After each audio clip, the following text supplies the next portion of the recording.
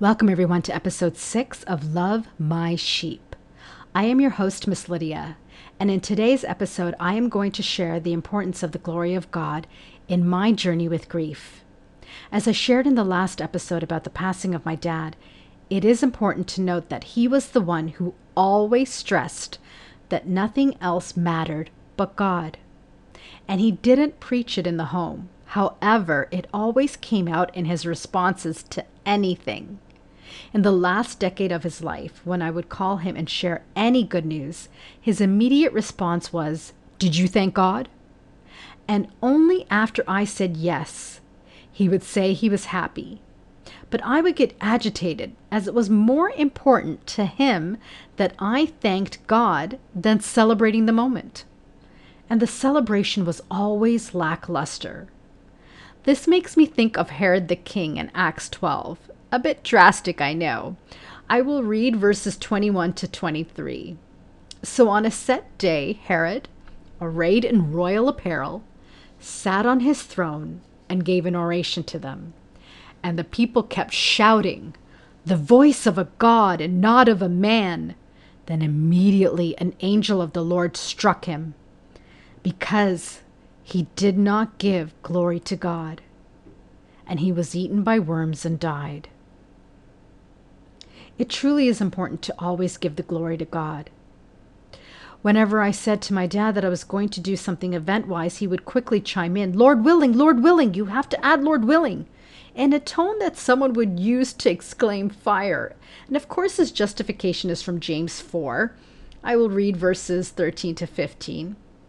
"Come now, you who say today or tomorrow, we will go to such and such a city, spend a year there, buy and sell, and make a profit.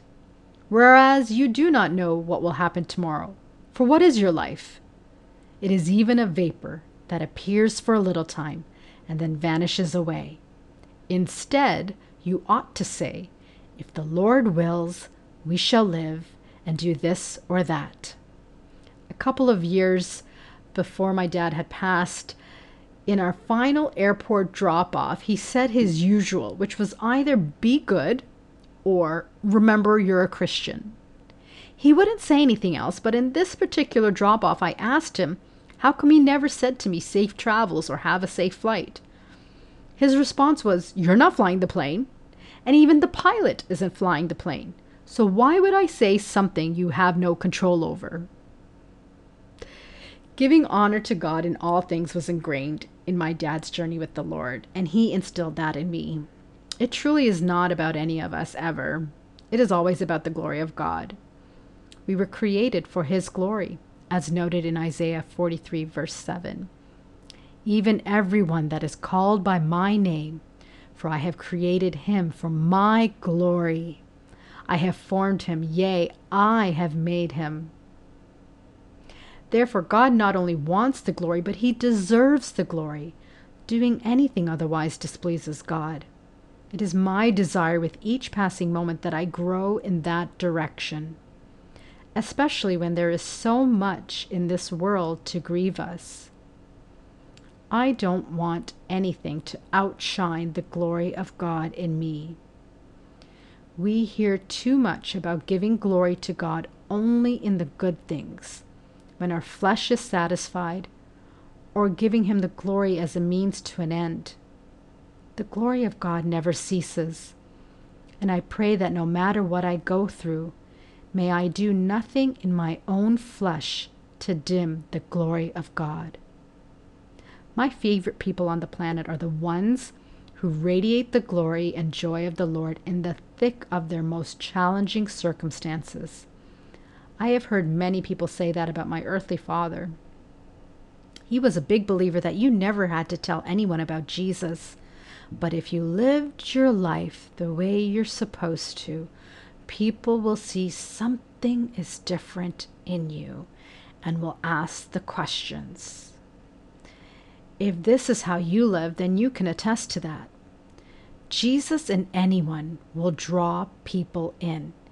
It cannot be manufactured. I have seen people try to fake the joy of the Lord, and wow, counterfeit joy is circumstantial, biased, temperamental, inconsistent, and a lot of work. Authenticity is beautiful, sincere, many times vulnerable. But if the focus is always God's glory and not our emotions, not our thoughts, not our intentions in the flesh, what amazing works God will do and multiply. This is my prayer for this podcast journey as God leads me through sharing my grief journey.